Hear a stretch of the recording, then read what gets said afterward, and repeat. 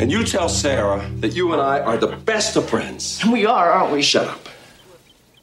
But if you even look at me funny, if you do one thing that I find weird, which is, like your middle name, see, you're doing it right now. Can you just act like a human boy for 1 minute here? Look at me like a person. You can't do it for more than a few seconds. Look at me like a human boy.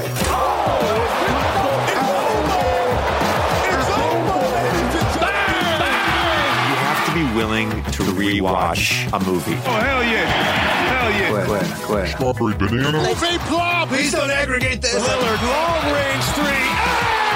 Their defense is atrocious. I'm sort of the rock star. Right on Cowboy. People, Tissot is the official watch of the NBA. Everybody who listens to this podcast knows how I feel about aggregation. I'm oddly intrigued by neck tattoos. We love China. We love playing there. Here comes a dunk. Shut up and listen. You think you're better than me? All right, welcome back to Swish FM. Chris Wendelkin, Ben Craw, friend of the show, Brendan Shields is with us. Ben, a few weeks ago, you implored me to sit down and to look at the 1994 cult classic film Clifford, as well as a corresponding oral history that was running on Vulture. Needless to say, both of those events have changed the trajectory of my life. I, a human boy, am permanently changed forever. So we have a special guest with us in the house to discuss the movie. It's Rob Travasky. Rob's a producer, TV writer. He is currently working on Only Murders in the Building for Hulu. He's written on shows like Silicon Valley for HBO. He wrote and published the definitive thought piece, which I mentioned, on Clifford, up on Vulture right now. It's called Look at Me Like a Human Boy, An Oral History of Clifford, the 1994 cult comedy about a deranged little boy played by Martin Short. Rob, it's great to have you with us. Thanks for taking a couple minutes. Thank you. How you doing? Doing great. That's to hear that title of the piece, I'm like, that is a long title. Yeah. But it gets the whole thing. That pretty much tells you what it's going to be about. Yeah, it's pretty fitting. Yeah, it's perfect. It's a perfect piece of journalism for a perfect piece of art.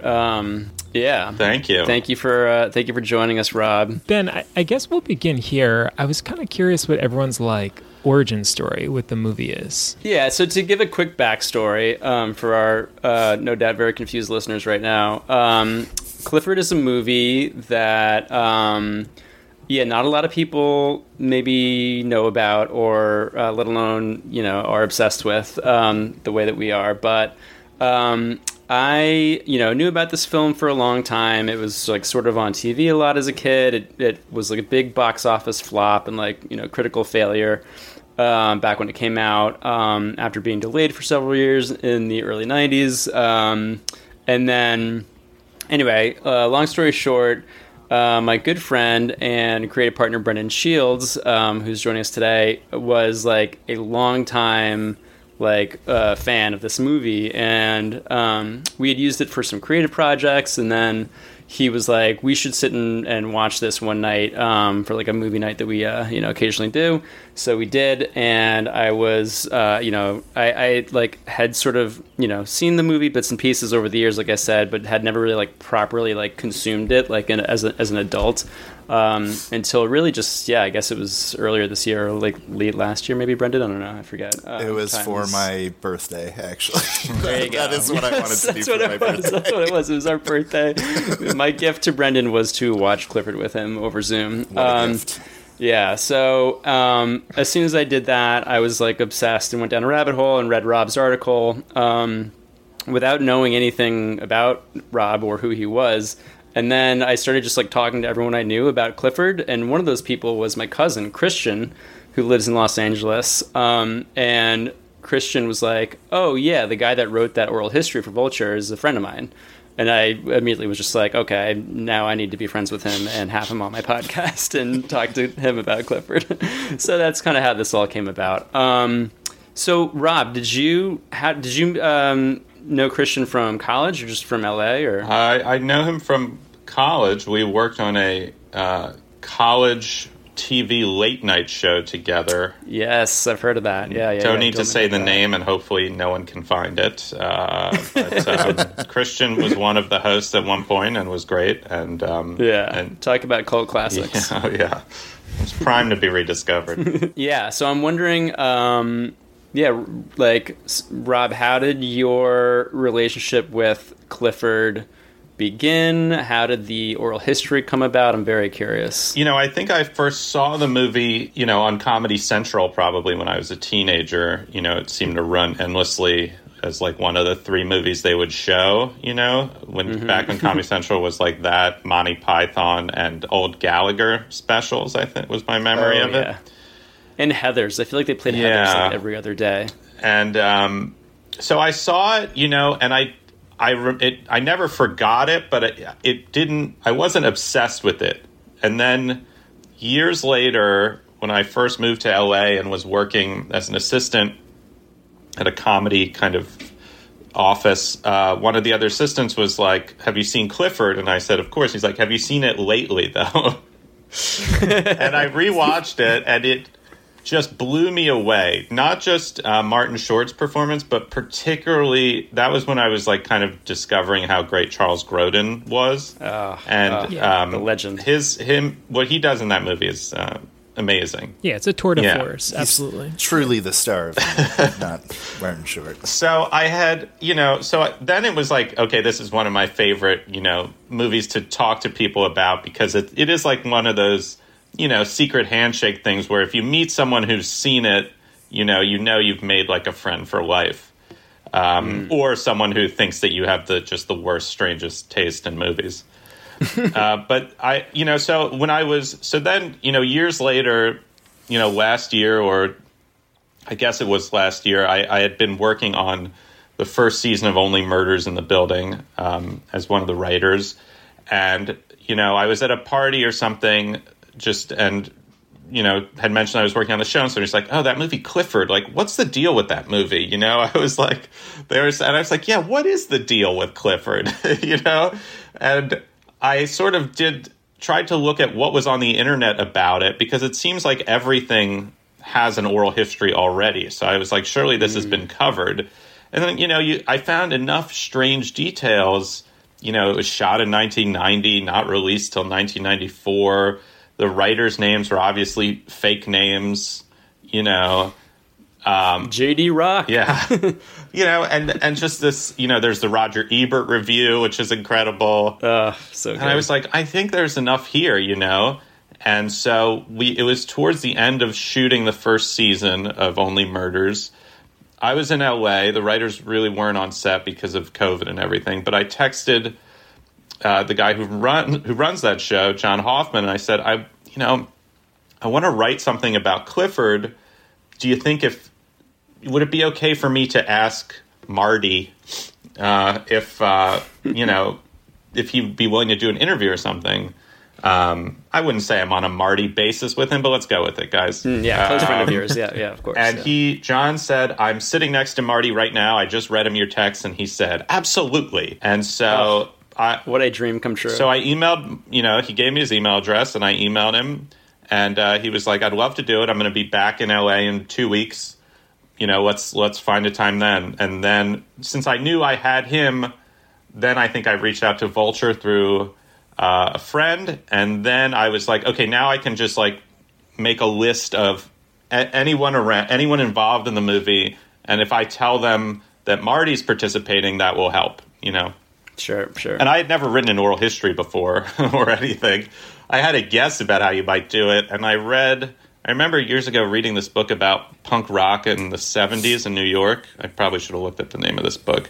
But at the end of it, they sort of write a thing about how you write an oral history. It's just try to get people to tell stories that maybe don't exactly line up, because memories are, can get kind of foggy, and just let the reader sort of sort that stuff out. So I kind of used that as my guide in writing it. And my only rule was whenever somebody mentioned somebody, I would try to then talk to that person, just to go off on as many weird tangents as I could. Well, yeah, as I said, it's an incredible piece. I feel like it's just like a perfect kind of like accompaniment to to the film, because it is one of those movies that you watch and you're just like, how did this happen? And there's like some incredible, little quotes you get in there.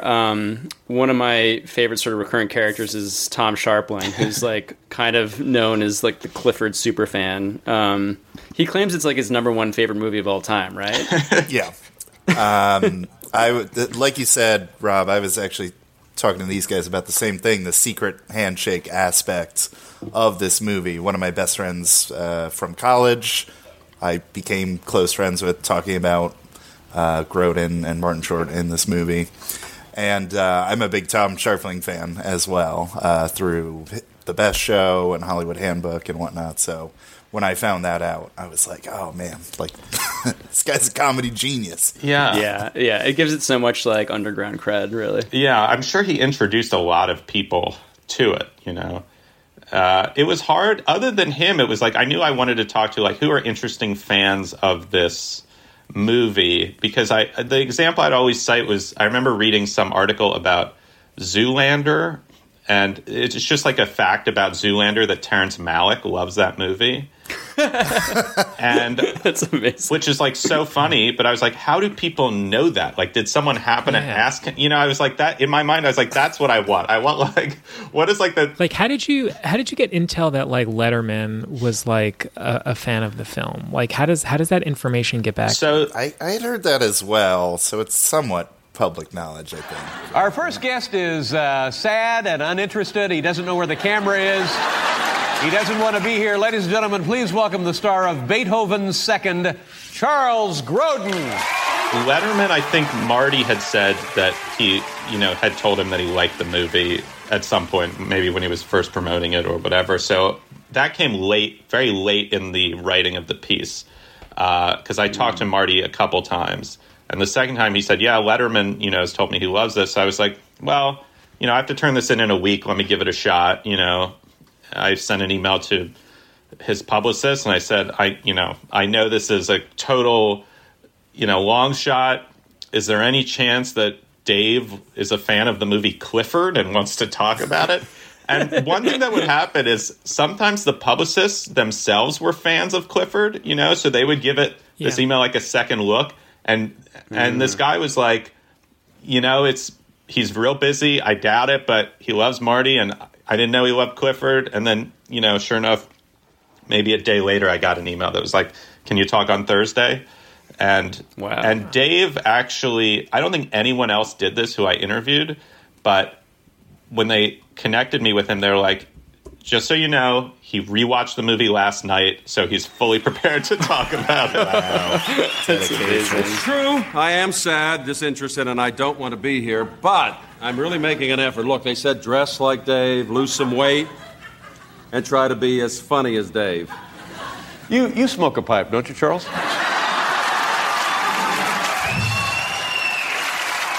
Yeah, and then of course perhaps the most famous Clifford fan of all is Nicolas Cage, which is like, to me, that's the Terrence Malick of the piece right there. Yeah. And yeah, that's like an amazing little like tidbit that I guess Martin Short had already written about in his book. But then you talked to Cage himself, right? That one's a little sleight of hand. We tried. So Cage is, you're right, in Marty's memoir, he tells that story about the airplane and Nicolas Cage.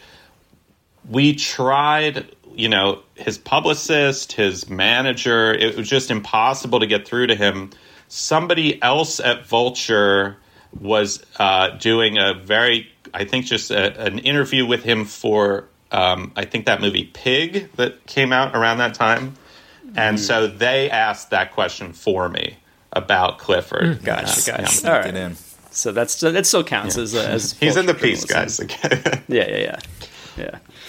Well, that's amazing. Yeah. To get in, we don't have time to go through our usual, 6-part film treatment that we often give movies on this show. But yes, we are officially entering Clifford into the Swish FM canon alongside The Town and Garbage Pail Kids. Oh wow, the movie and Air Bud. Only the the true classics. Yeah, to discuss the film itself a little. I mean, it really is like. This is gonna, I guess for anyone who hasn't watched the movie, you should probably just like turn this off and go do something else. But yeah, like assuming that most people are familiar with the general plot and outline, I would love to get in a little bit. Like, Chris, what was your reaction? Like, because you came into it, you were like the most recent convert of our group here. Like, what was your expectation going in? You kind of went in pretty blind, right, Chris? Like, for your group? I went in totally blind. But I knew nothing about the movie other than Martin Short was playing a 10-year-old kid. Mm-hmm. And I mean, obviously I was just like completely delighted. I think the thing, Charles Grodin, like for me, the real revelation of the movie is just like Charles Grodin. And like I was trying to think of like how I would describe the film, and I kind of landed on that it's a movie about a young megalomaniac named Clifford who sort of like upends the world of another megalomaniac named Uncle Martin. And it's just like the perfect storm. Like it's just the perfect storm. Like Uncle Martin's under this insane duress in his work life and his personal life. He wants to get married to this woman, Miss Sarah Davis, and it's just the ultimate power struggle. And that human boy scene is for me, it's just like the ultimate hostage negotiation. So I just loved it. I really enjoyed the hell out of this movie. Rewatching it, I was like struck by how both the main characters and Clifford and Martin are faking it the entire movie. Like they're constantly like trying to deceive and like keep up these facades.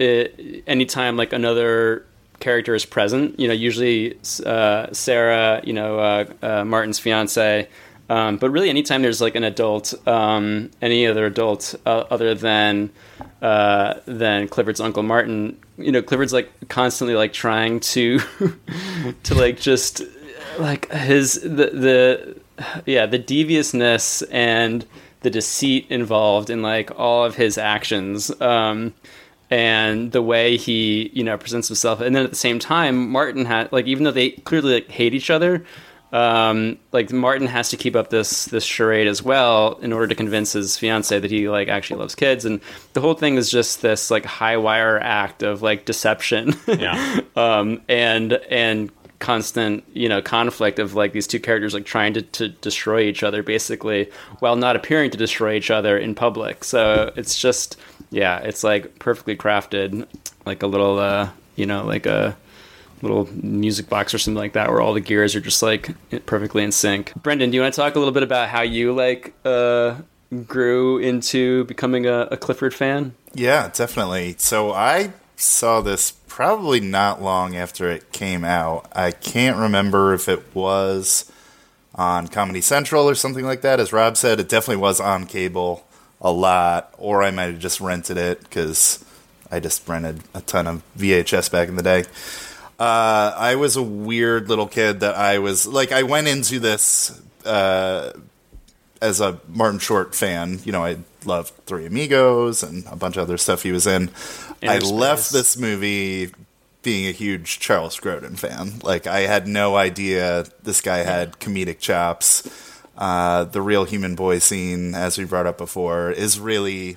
Like, I would do that for a monologue. Like, it really is so good, just how angry Charles Grodin is. And, yeah, as you said, Ben, the scene right before that is equally good when he gets out of prison and he has to like make up the story to Sarah Davis about his friend playing the prank on him, and he's dunking Martin Short's face in the milk multiple times, and they're just pretending to love each other, but he's essentially strangling his nephew. I read through your piece, Rob, that a lot of that was improvised, which is amazing, or just kind of little bits were tacked on. to what they had. They did a lot of takes, as you pointed out. So I just love Charles Grodin. Between this and The Great Muppet Caper, I saw those at a young age, and he is fantastic in both. And nobody plays an angry dad character as good as Grodin does in the world. Rob, there was never really like anyone besides Charles Grodin that was going to play the role of Uncle Martin, right? No, he was always who they wanted, you know. And in the piece, I think there's that video, the improv version of that human boy scene where it's Steve Campman playing the Grodin part, basically. And you can see what started there that then makes it into the movie, kind of. But yeah, they always wanted Grodin. You know, because he was also had done those like Johnny Carson and Letterman appearances that I know are on YouTube, where he's doing a similar kind of real slow burn, contemptuous character, just like melting down in real time. Do you have any other pet peeves that we can discuss outside of that? No, I'm more interested in knowing what you really are. Are you interested in anything at all? Absolutely, that's why I'm asking. No, really. Of course I am. You really care? Yes. What do you care about? I mean, in life. You care about anything?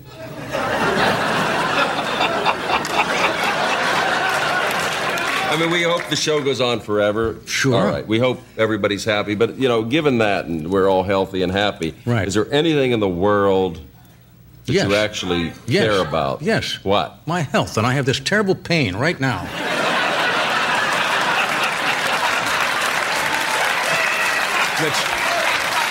That's aggravated by you asking me dumb questions like that. Well, I'm trying to cut through the list, the questions. Well, forget the list. All right, I'm really asking you man to man as though we weren't here. Yes.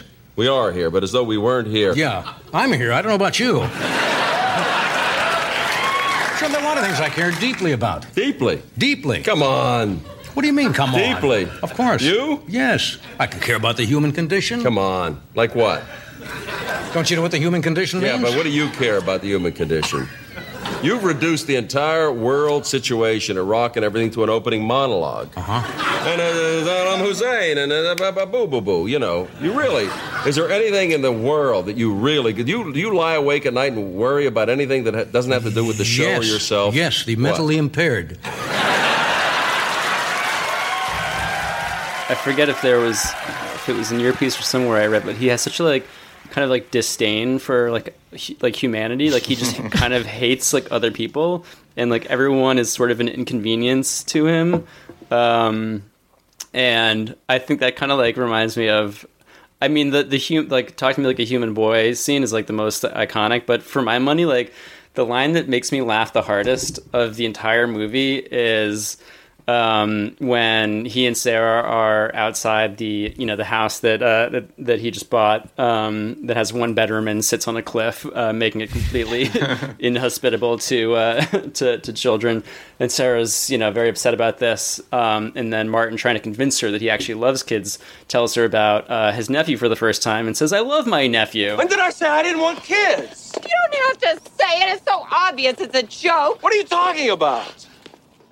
I'm talking about this bachelor pad with one bedroom. Where's a kid supposed to sleep? Oh, honey, have you ever heard the word sofa bed? Have you ever heard the word stupid? Stupid? We say stupid? Stupid!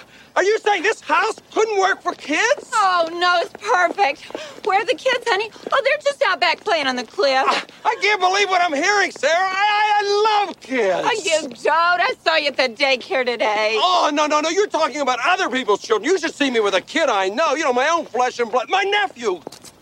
You never mentioned you had a nephew. I love my nephew. What's his name? I want to say Mason. Clifford. Little Clifford.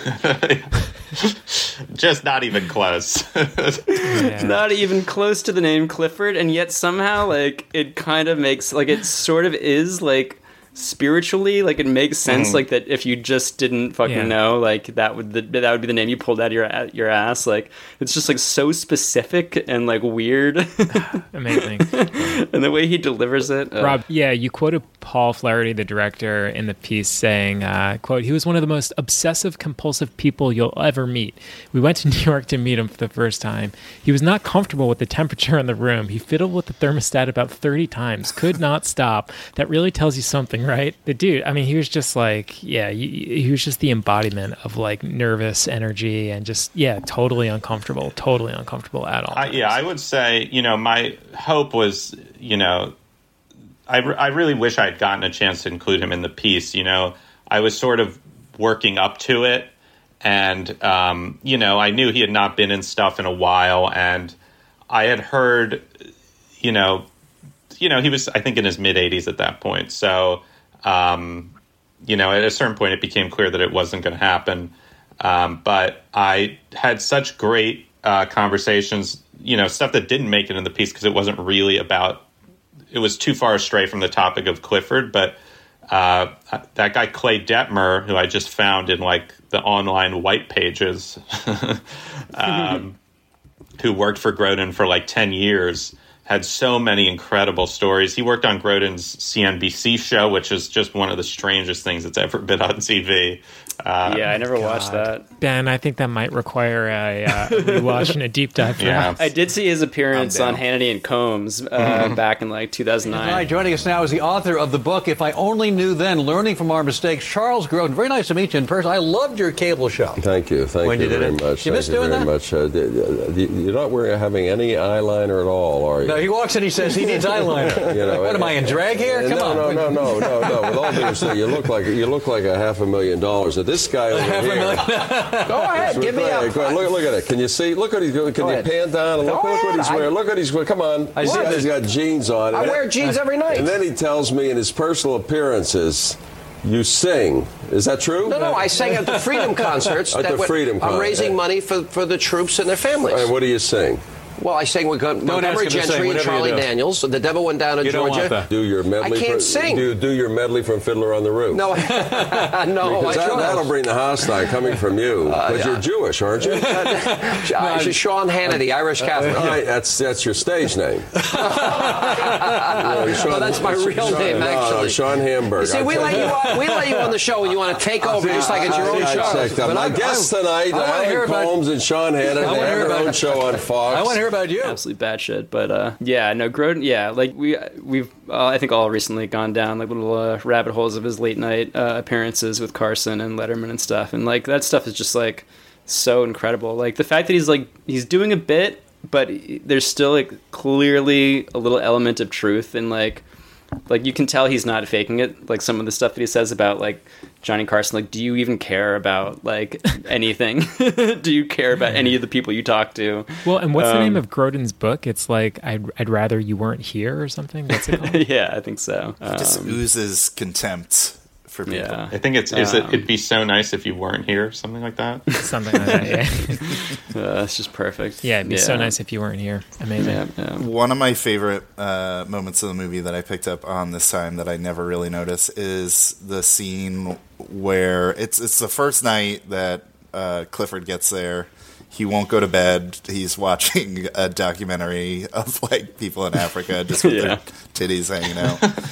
And that's the first time when you can see the cracks start to show in their relationship, that like Charles Grodin is still being nice to him, but you really start to see the contempt for Clifford, like something's in wrong. his eyes. Yeah, he's like, I hate this kid. I regret everything immediately. The friction begins of like him knowing that he has to keep up this facade in order, because he's purely using Clifford for the purpose of convincing his fiancée to marry him, and Clifford is clearly using him to get to Dinosaur World. Right. And it starts off like they get off to such a great start. Like they're at LAX, he and Clifford are, they're talking about Dinosaur World, that it's closed. The sign that Clifford makes when he's pretending to be asleep. Right, but we learn that like Uncle Martin designed Larry the Scary Rex, and he has a lifetime pass to Dinosaur World. So it all seems like a match made in heaven. Like, hey, this is going to be like simple, really easy. Everyone's going to get what they want. Yeah, bang transaction. Everyone's going to be happy and they can go home. To me, one of the things that I really enjoyed in rewatches is the like Clifford's sort of romantic attraction to Miss Sarah. Oh, yeah. Miss Sarah Davis. You know, they do it, you know, the first time he sees her, the way that the camera kind of moves in. And, you know, I mentioned this in the piece, but it's the same cinematographer as Chinatown, you know? Like, yeah, and Scarface. like that was incredible to me. That I had no idea. And they cut a scene, and these scenes are on YouTube, I think, and they're in the TV version, but not in the version that's on iTunes or HBO or whatever. But there was a scene where Clifford sort of proposes to Miss Sarah with the ring, with Uncle Martin's, with the ring he stole from Uncle Martin. Listen, I know I'm only 10 and you can't marry me now, but would you wait for me? You are such a darling, Clifford. Well, you know, actually, I'm in love with somebody else. You know, I think you better go to bed. And he asks her, like, to wait for him to be old enough. Oh, my God. You know, like, really making it explicit. And I kind of wish it had stayed in there. But I really enjoyed that on the rewatch. I think it really made me laugh. And the other thing I would say that I learned that sort of unlocked a different layer of it was people talking about that movie, The Bad Seed, which I had never seen until I started writing this. And you definitely see elements. That's like the, I think, original like Evil Child movie, and it started as a play, I think. And you can see elements of what he's doing. This kind of like creepy precociousness. That's very amusing. Yeah, I mean, it definitely becomes a full blown horror movie by like the second half of the film. Like it is a extremely dark comedy, and yeah, by the time. You know, like, by the time Martin kind of, like, drops all pretenses and, like, you know, I think it's kind of, like, the turning point, like, rewatching it for me is when he, after he gets tricked into going to San Francisco, on the flight back to Los Angeles, when he's, like, drawing the devil horns on the Polaroid of Clifford, like, on the plane, and he has that entire plane ride to just, like, sit and, like, simmer and, like, plot his, like, you know, revenge on this 10-year-old boy. That's where it really gets dark. And then not long after that, he's like boarding up the room that Clifford is in. And then, of course, like kidnaps him and puts him in a straitjacket and takes him to Dinosaur World. There's so many moments that feel like breaking points for Uncle Martin. Yeah. Like there's the explosion that happens at the presentation that he's doing, you know, for work.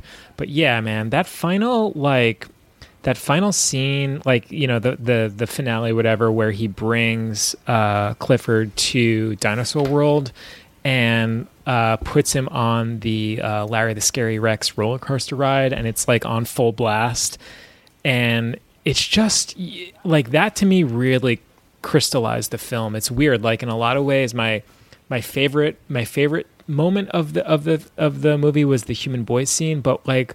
Really, the movie really crystallized for me when Martin gets kidnapped, when Clifford gets kidnapped by Uncle Martin, and he puts him on the Scary Rex ride over and over again on full blast like that. Yeah, I've never seen a scene quite like that in a movie. It's super unique. I mean, for the fact that it's the end of a comedy, and they like went all out on that scene. Yeah. Larry the Scary Rex as a animatronic robot is so fucking cool looking. That I was telling you this, Ben, when we watched it on my birthday, but there's a point where Clifford is hanging on for dear life, and there's like a skeleton that's part of the ride that falls into Larry the Scary Rex's mouth.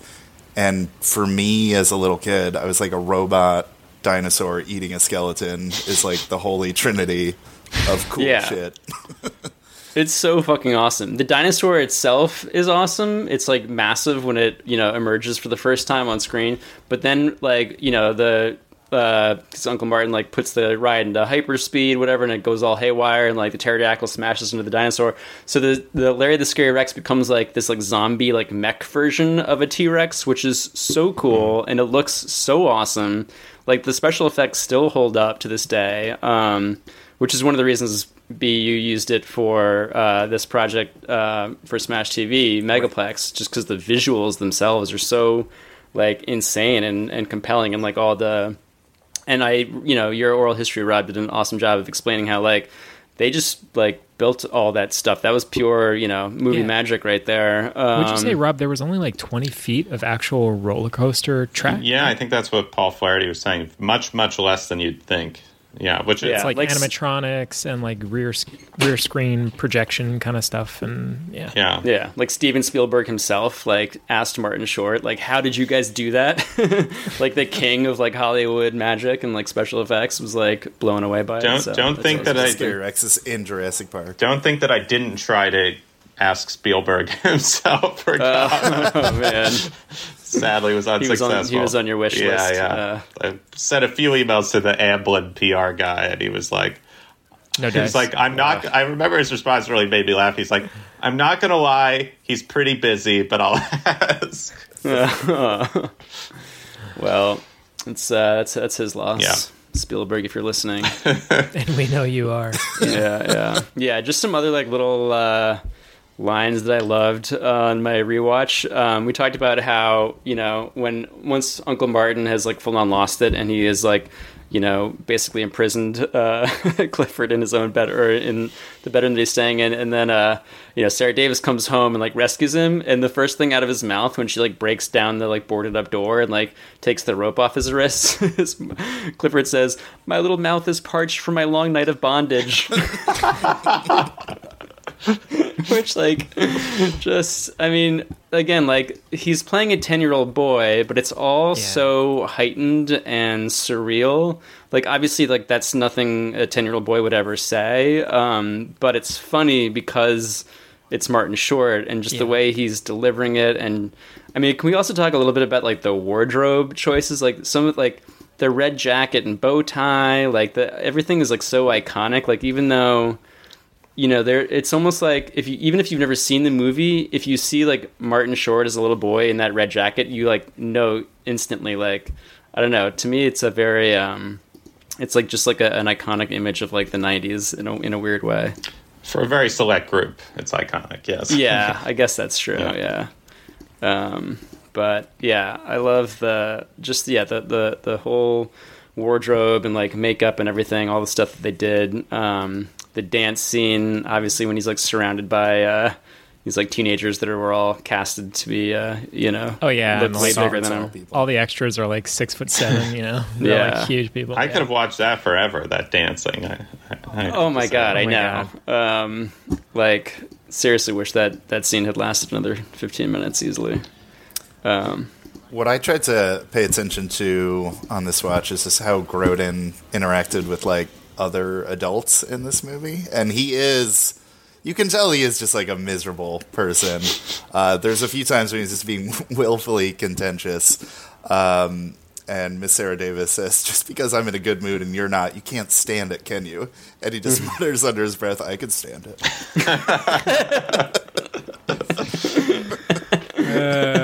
Oh my god, yeah, so good.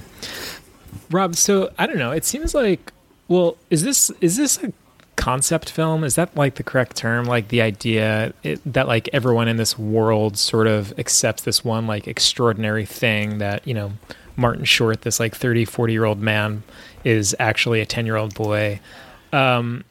It seems like movies like this aren't really made anymore. Would you say that's true? Like that like, movies where the whole sort of plot and world of the movie and play sort of relies on this one conceit, like being played truthfully and funnily. Do you feel like that's true, that movies like this aren't really made anymore? I'm having a hard time thinking of others. I think there was that movie Little from a few years ago. I didn't see it. Right. Oh, yeah. But I think that's a different premise. But the idea that, you're going to have someone who looks, that they're, like, as Letterman says, like, from a medical standpoint, something's going on there, and nobody's really acknowledging it. I thought when I'm writing it, I was like, what is this movie? Because there are shows like, Pen 15, but why they're doing it. That's the only thing I could think of. Or a show that I worked on, Lady Dynamite, in the second season. Maria Bamford played the teenage version of herself as well. But we're sort of doing it because, as an actor, an adult actor can give you this nuance and, it's already about alienation Pen 15 at least, so it's like makes sense that they're different. But yeah, what you're saying is true. Like, and I think it's why Clifford was widely hated or, why it does tend to repel people is it is so off-putting and yet no one acknowledges. It makes you feel a little insane, I think, Yeah. Well, it was frustrating to me, like, and I read Roger Ebert's entire review, and it's like, I mean, first of all, Roger, like, whatever. I don't want to, disparage the deceased or anything, but like, I feel like so often he just like didn't get stuff as a film critic, and like that, like, I think he famously like didn't really like horror movies. Is that right? I don't remember, but in his review, it's like he couldn't get over just the sheer physical appearance of Clifford, and like that's what like. Resulted more than anything in like the 0.5-star rating that he gave it, is that he was just like kind of disturbed and like just couldn't like understand that it was like comedy and like that it was like supposed to be like this weird, bizarre, surreal, heightened thing. And I guess I get it. Like, yeah, he's, it's weird, but like it's not that like that's sort of kind of understand the concept. Yeah, can't you appreciate it for just Short and Grodin's comedic talents? But yeah, I don't know. I feel like Ebert really missed it on that one. It's interesting to think of how people might have reacted. Because clearly that was something that came up from the test screenings. That people just were not on board in any way with this. Had to do a lot of reshoots and like what it would have been. I mean, imagine a version of the movie that starts basically the way they intended to start, which is just on the plane without any of the old priest stuff, Right. That would be a truly terrifying experience, I think, and all of a sudden this movie starts and here's this 10-year-old boy played by Martin Short. Yeah, it does feel like they kind of hedged their bets and like tempered things a little bit with the kind of bookend scenes with Short and 50 years into the future at the Wayward School, or is that what it was called? School for Boys in the year 2050. Yeah, there's some light Wayward Boys Savage. I had forgotten that there were these light sci-fi elements to the future they didn't really do all that much with the future stuff, but right. Except at the end he says "out of the blue," which is something we used to say. That phrase has been completely abandoned in the year 2050. Yeah. They do still have some good physical comedy, though, in the future with Martin Short getting hit over the head with a basketball and a suitcase. Well, I have a question, Rob. How'd you get your hands on the audition tape of Martin Short's? So somebody gave it to me, not Marty, but I was talking to somebody, and they had it, and they said if he was okay with it, they would share it with me, and... Like, I can't even imagine, like, the vault, like, the safe in Hollywood where that Clifford audition tape very is high kept. Security vault to keep people away from the Clifford tapes. Yeah. What I really wanted and didn't even think to ask for was, like, to see if those original cuts of the movie have to exist somewhere. If I could go back and do it. I know. Yeah, the screening versions. Yeah. Marty has all the dailies and everything, just sitting there. I think they've been, I don't know if they're still on film or if they've been digitized or something, So maybe when Criterion does the Clifford, they could go back in and look at it.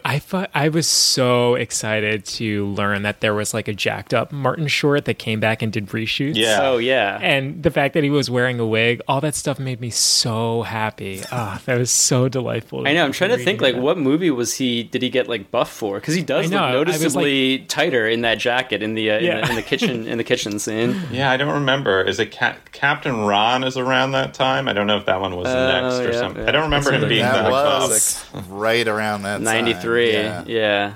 I can't imagine why he would need to get jacked for that movie, but if you're standing next to Kurt Russell, then... Yeah. Maybe he got inspired. Yeah, I don't know. Oh, man. Yeah, it's weird looking back on Short's career, like, for as, incredible and just legendary a comedic talent as he is, he didn't really have, like, that many, like, classic comedies. Like, there's, like, Three Amigos, like, Interspace, like, kind of a comedy, sci-fi comedy, I guess.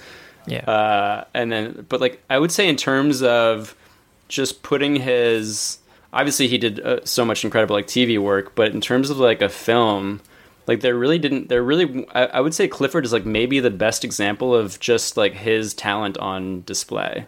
like both him and Grodin, really, because it was just like, let these guys loose. Like, you know, the whole premise is just them being weird to each other, and like, and I feel like facial comedy in this, has got to be the highlight of his career. I would say, like, he's making so many insane faces whenever he is scheming. He just has those like totally dead eyes. Yeah. Grodin. Yeah, the dead eyes always makes me laugh. Grodin doing a lot of facial work as well. Like, it must be hard to act like you are pretending to like somebody for everyone else's benefit, but secretly hate them, and you convey that just through like your eyes, and somehow he does. Yeah, I mean, they really were the perfect storm, Grodin and Martin Short. Like, it really was a perfect storm. Rob, what do we need to know? So, Look at Me Like a Human Boy, an oral history of Clifford, the 1994 cult comedy about a deranged little boy played by Martin Short. It's your oral history that's up on Vulture for our audience. Please go find it and read it. Rob, you're currently working on Only Murders in the Building for Hulu. Is there anything else you're working on? Anything you want to plug? Where can people find you on social media? Tell. You can't really find me. That piece will be my only legacy. I did do some research, and I was like, I was like, what? Not on Twitter? Okay. Great. I'll just share this one quick thing that I might be amusing, but that... So the show Only Murders, we do it all over Zoom pretty much. You know, which, by the way, is starring Martin Short. If in case you hadn't said that, and Steve Martin, right? And Steve Martin, Steve Martin, and Selena Gomez. Oh, nice. So we had one gathering in person after the first season came out, where all the writers got to meet the guys. I was at the showrunner's house. And the piece, I was really nervous because the Clifford piece came out like 2 days before. So it was going to be my first time seeing Marty. Face-to-face. You know, face-to-face ever. And also, you know, right after this thing. And he couldn't have been more delighted with like the way it turned out, and was so nice. You know, we were all like, let's not hug the guys, you know, because like, you know, between pandemic waves, everybody was vaccinated, but you know, whatever. He wanted a hug. And at the end of the night, when everybody was like getting up to leave, he looked at me and did a Clifford impression just for me. I don't think anybody else saw it. But he said, I just had the bestest time in the whole wide world. Oh my God. So, wow. Well, I think that speaks for all of us. I think, you know, we here at Swish FM have had the bestest time in the whole wide world, Rob. Well, thank you, guys. Yeah, thanks for doing this. It was a lot of fun, and we will definitely check out Only Murders in the Building on Hulu. Thanks for joining us, Ben. Till next time, we'll talk to you next week. All right, boys. Thanks so much. Thanks again, Rob, for your time. This was an absolute treat and a delight. You've been listening to Swish FM.